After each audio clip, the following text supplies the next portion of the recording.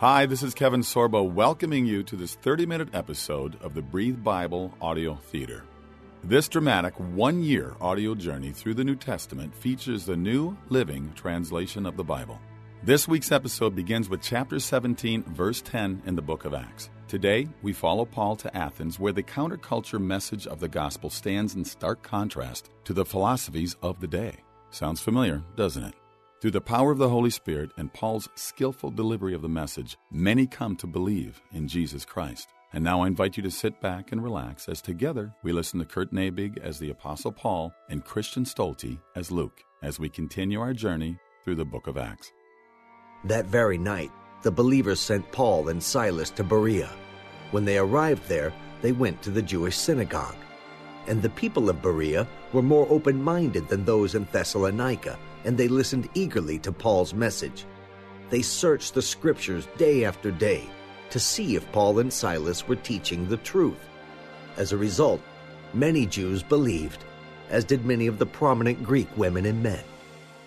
But when some Jews in Thessalonica learned that Paul was preaching the Word of God in Berea, they went there and stirred up trouble. The believers acted at once, sending Paul onto the coast, while Silas and Timothy remained behind. Those escorting Paul went with him all the way to Athens. Then they returned to Berea with instructions for Silas and Timothy to hurry and join him.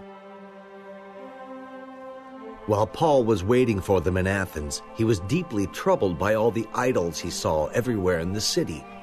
He went to the synagogue to reason with the Jews and the God-fearing Gentiles, and he spoke daily in the public square to all who happened to be there. He also had a debate with some of the Epicurean and Stoic philosophers. When he told them about Jesus and his resurrection, they said, "What's this babbler trying to say with these strange ideas he's picked up? He seems to be preaching about some foreign gods." Then they took him to the high council of the city. "Come and tell us about this new teaching. You're saying some rather strange things, and we want to know what it's all about." It should be explained that all the Athenians, as well as the foreigners in Athens, seemed to spend all their time discussing the latest ideas. So Paul, standing before the council, addressed them as follows. "Men of Athens, I notice that you are very religious in every way. For as I was walking along, I saw your many shrines, and one of your altars had this inscription on it: To an unknown God. This God, whom you worship without knowing, is the one I'm telling you about. He is the God who made the world and everything in it. Since he is Lord of heaven and earth, he doesn't live in man-made temples, and human hands can't serve his needs, for he has no needs. He himself gives life and breath to everything, and he satisfies every need. From one man, he created all the nations throughout the whole earth. He decided beforehand when they should rise and fall, and he determined their boundaries. His purpose was for the nations to seek after God and perhaps feel their way toward him and find him, though he is not far from any one of us. For in him we live and move and exist. As some of your own poets have said, we are his offspring. And since this is true, we shouldn't think of God as an idol designed by craftsmen from gold or silver or stone. God overlooked people's ignorance about these things in earlier times, but now he commands everyone, everywhere, to repent of their sins and turn to him. For he has set a day for judging the world with justice by the man he has appointed. And he proved to everyone who this is by raising him from the dead." When they heard Paul speak about the resurrection of the dead, some laughed in contempt, but others said, "We want to hear more about this later." That ended Paul's discussion with them, but some joined him and became believers. Among them were Dionysius, a member of the council, a woman named Damaris, and others with them. Then Paul left Athens and went to Corinth. There he became acquainted with a Jew named Aquila, born in Pontus, who had recently arrived from Italy with his wife Priscilla. They had left Italy when Claudius Caesar deported all Jews from Rome. Paul lived and worked with them, for they were tent makers just as he was. Each Sabbath found Paul at the synagogue, trying to convince the Jews and Greeks alike. And after Silas and Timothy came down from Macedonia, Paul spent all his time preaching the word. He testified to the Jews that Jesus was the Messiah. But when they opposed and insulted him, Paul shook the dust from his clothes. Your blood is upon your own heads. I am innocent. From now on, I will go preach to the Gentiles. Then he left and went to the home of Titius Justus, a Gentile who worshipped God and lived next door to the synagogue. Crispus, the leader of the synagogue, and everyone in his household believed in the Lord. Many others in Corinth also heard Paul, became believers, and were baptized. One night, the Lord spoke to Paul in a vision. Don't be afraid. Speak out. Don't be silent, for I am with you, and no one will attack and harm you. For many people in this city belong to me. So Paul stayed there for the next year and a half, teaching the word of God. But when Gallio became governor of Achaia, some Jews rose up together against Paul and brought him before the governor for judgment. They accused Paul of persuading people to worship God in ways that are contrary to our law.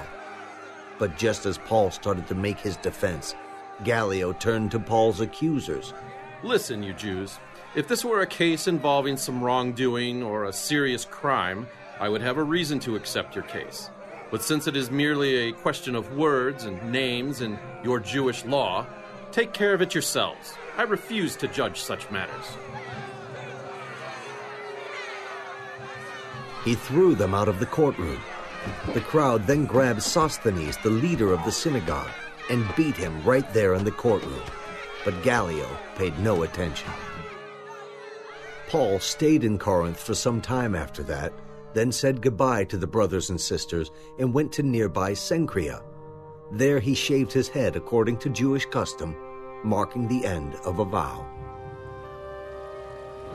Then he set sail for Syria, taking Priscilla and Aquila with him. They stopped first at the port of Ephesus, where Paul left the others behind. While he was there, he went to the synagogue to reason with the Jews. They asked him to stay longer, but he declined. As he left, however, he said, I will come back later, God willing. Then he set sail from Ephesus. The next stop was at the port of Caesarea. From there, he went up and visited the church at Jerusalem and then went back to Antioch. After spending some time in Antioch, Paul went back through Galatia and Phrygia, visiting and strengthening all the believers. Meanwhile, a Jew named Apollos, an eloquent speaker who knew the scriptures well, had arrived in Ephesus from Alexandria in Egypt. He had been taught the way of the Lord, and he taught others about Jesus with an enthusiastic spirit and with accuracy. However, he knew only about John's baptism. When Priscilla and Aquila heard him preaching boldly in the synagogue, they took him aside and explained the way of God even more accurately. Apollos had been thinking about going to Achaia, and the brothers and sisters in Ephesus encouraged him to go. They wrote to the believers in Achaia, asking them to welcome him.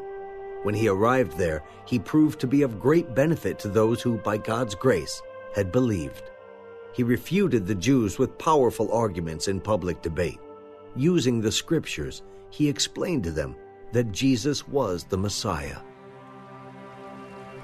While Apollos was in Corinth, Paul traveled through the interior regions until he reached Ephesus on the coast, where he found several believers. Did you receive the Holy Spirit when you believed? No, we haven't even heard that there is a Holy Spirit. Then what baptism did you experience? The baptism of John. John's baptism called for repentance from sin. But John himself told the people to believe in the one who would come later, meaning Jesus. As soon as they heard this, they were baptized in the name of the Lord Jesus. Then when Paul laid his hands on them, the Holy Spirit came on them, and they spoke in other tongues and prophesied. There were about 12 men in all. This is your host, Kevin Sorbo. Coming up, we will continue with Paul on his missionary journey to Ephesus, Macedonia, and Greece. You know, over the years, I've had the privilege of playing many challenging roles, but I have to admit, when the team at Tyndale House Publishers asked me to portray the voice of God in the Breathe Audio Bible, I was humbled and excited to be involved in a project that would make the Bible come to life in dramatic audio theater. I'm joined by talented actors who have a passion for the Bible, like Josh Lucas as Jesus and John Rhys Davies as the narrator. This amazing production transports people from their daily lives into a life-changing encounter with the Word of God. To secure your copy of the Breathe Audio Bible, visit breathebible.com. That's breathebible.com. Now, let's rejoin Kurt Nabig and the rest of the Breathe Bible cast as we continue our journey through the book of Acts. Then Paul went to the synagogue and preached boldly for the next 3 months, arguing persuasively about the kingdom of God. But some became stubborn, rejecting his message and publicly speaking against the way. So Paul left the synagogue and took the believers with him. Then he held daily discussions at the lecture hall of Tyrannus. This went on for the next 2 years, so that people throughout the province of Asia, both Jews and Greeks, heard the word of the Lord. God gave Paul the power to perform unusual miracles. When handkerchiefs or aprons that had merely touched his skin were placed on sick people, they were healed of their diseases, and evil spirits were expelled. A group of Jews was traveling from town to town, casting out evil spirits.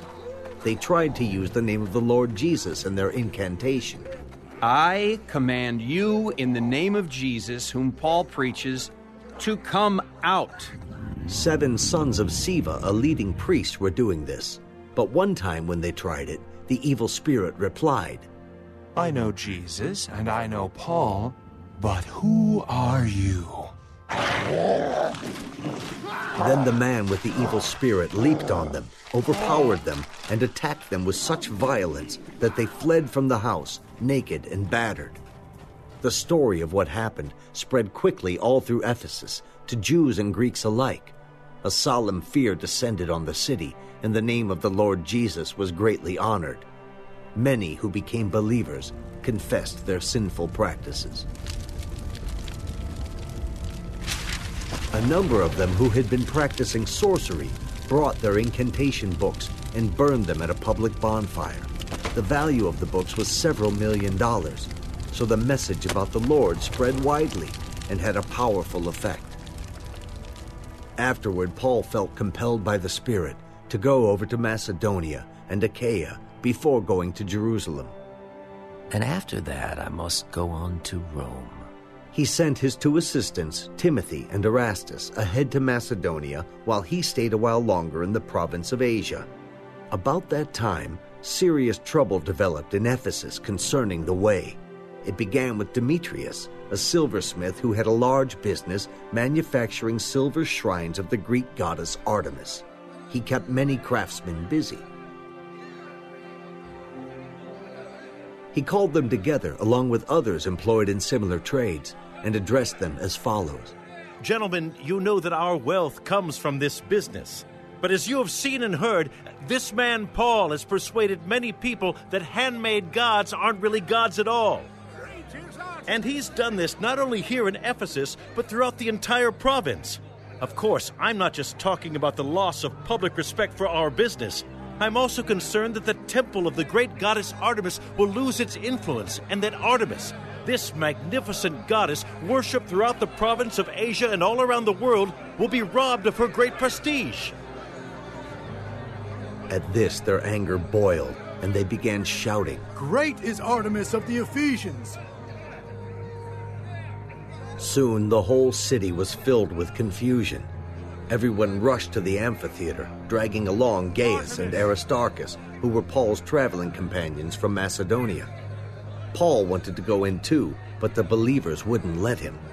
Some of the officials of the province, friends of Paul, also sent a message to him, begging him not to risk his life by entering the amphitheater.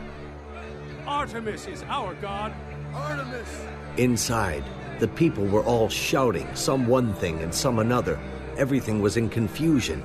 In fact, most of them didn't even know why they were there.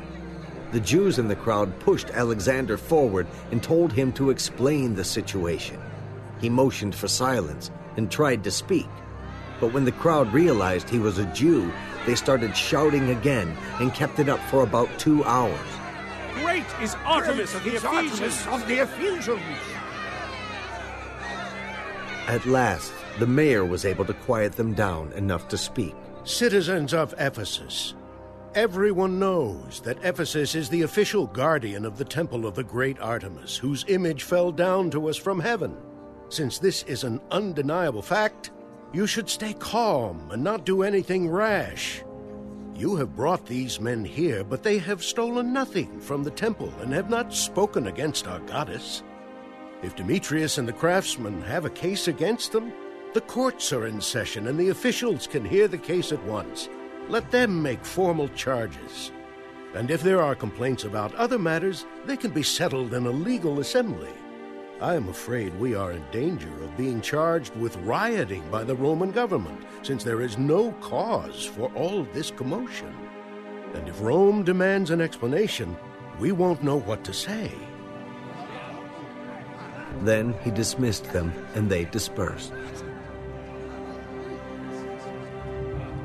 When the uproar was over, Paul sent for the believers and encouraged them. Then he said goodbye and left for Macedonia. While there, he encouraged the believers in all the towns he passed through. Then he traveled down to Greece, where he stayed for 3 months. He was preparing to sail back to Syria when he discovered a plot by some Jews against his life, so he decided to return through Macedonia. Several men were traveling with him. They were Sopater, son of Pires, from Berea, Aristarchus and Secundus from Thessalonica, Gaius from Derbe, Timothy, and Tychicus and Trophimus from the province of Asia. They went on ahead and waited for us at Troas. After the Passover ended, we boarded a ship at Philippi in Macedonia, and 5 days later joined them in Troas, where we stayed a week. On the first day of the week, we gathered with the local believers to share in the Lord's Supper. Paul was preaching to them, and since he was leaving the next day, he kept talking until midnight. The upstairs room where we met was lighted with many flickering lamps. As Paul spoke on and on, a young man named Eutychus, sitting on the windowsill, became very drowsy. Finally, he fell sound asleep and dropped 3 stories to his death below. Paul went down, bent over him, and took him into his arms. Don't worry, he's alive. Then they all went back upstairs, shared in the Lord's Supper, and ate together. Paul continued talking to them until dawn, and then he left. Meanwhile, the young man was taken home alive and well, and everyone was greatly relieved. Paul went by land to Assos, where he had arranged for us to join him while we traveled by ship. He joined us there, and we sailed together to Mytilene. The next day, we sailed past the island of Chios. The following day, we crossed to the island of Samos, and a day later we arrived at Miletus. Paul had decided to sail on past Ephesus, for he didn't want to spend any more time in the province of Asia. He was hurrying to get to Jerusalem, if possible, in time for the festival of Pentecost.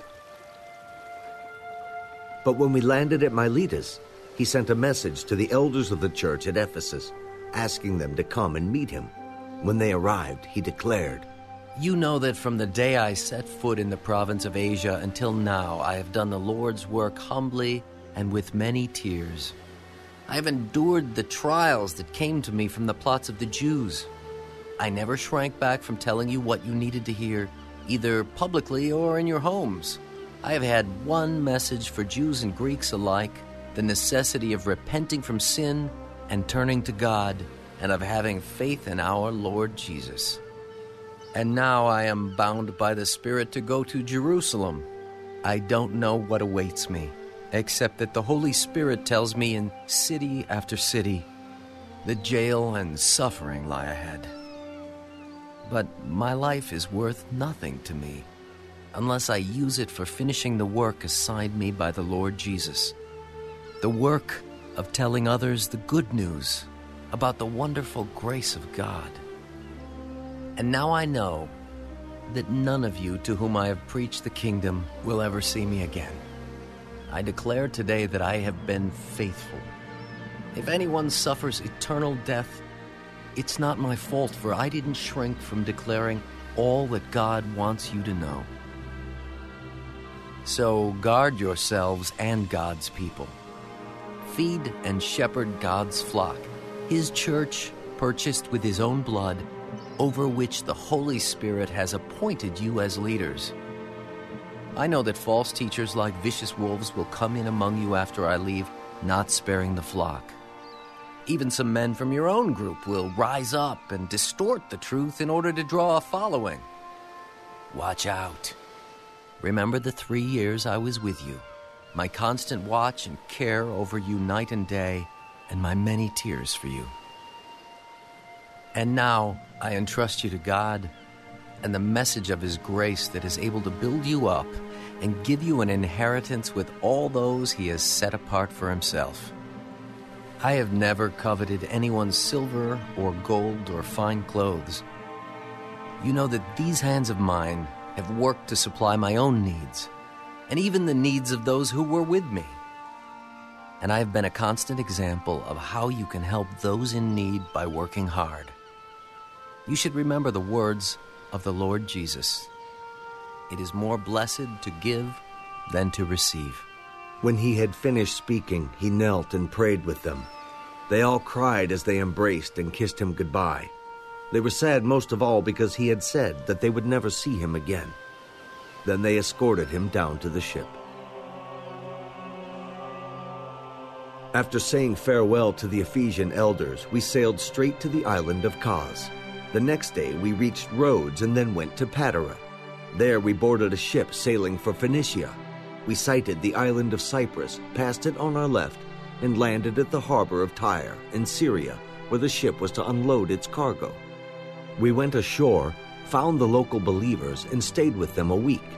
These believers prophesied through the Holy Spirit that Paul should not go on to Jerusalem. When we returned to the ship at the end of the week, the entire congregation, including women and children, left the city and came down to the shore with us. There we knelt, prayed, and said our farewells. Then we went aboard and they returned home. The next stop after leaving Tyre was Ptolemais, where we greeted the brothers and sisters and stayed for 1 day. The next day we went on to Caesarea and stayed at the home of Philip the evangelist, one of the 7 men who had been chosen to distribute food. He had 4 unmarried daughters who had the gift of prophecy. Several days later, a man named Agabus, who also had the gift of prophecy, arrived from Judea. He came over, took Paul's belt, and bound his own feet and hands with it. Then he said, "The Holy Spirit declares, so shall the owner of this belt be bound by the Jewish leaders in Jerusalem and turned over to the Gentiles." When we heard this, we and the local believers all begged Paul not to go on to Jerusalem. Why all this weeping? You are breaking my heart. I am ready not only to be jailed at Jerusalem, but even to die for the sake of the Lord Jesus. When it was clear that we couldn't persuade him, we gave up. The Lord's will be done. Thank you for joining me for the Breathe Bible Audio Theater. As we conclude our time together for this week, I am struck by Paul's words in Acts chapter 20, verse 24. "But my life is worth nothing to me unless I use it for finishing the work assigned me by the Lord Jesus, the work of telling others the good news about the wonderful grace of God." May that be true for each of us as we follow Jesus, the Messiah. This is your host, Kevin Sorbo, inviting you to join me next week at this time as we continue our 1-year journey through the New Testament on the Breathe Bible Audio Theater. Bring a friend, and remember to check out our website at breathebible.com. That's breathebible.com. Thanks for listening. This copyrighted audio production of the Breathe Bible Audio Theater is produced by Carl Amari, Blaine Smith, Michael Masiewski, and Steve Keel. In a world where relationships are easily broken and often discarded, the Rebuilding Us Marriage podcast is your lighthouse, guiding the way to hope, restoration, and transformation in Christ. I'm your host and marriage coach, Dana Shea. Join me as we discuss the necessary tools for rebuilding marriages from adversity, betrayal, and disconnection. It's time to reignite love as we rebuild marriages from the ground up. Listen to the Rebuilding Us Marriage podcast on lifeaudio.com or wherever you get your podcasts.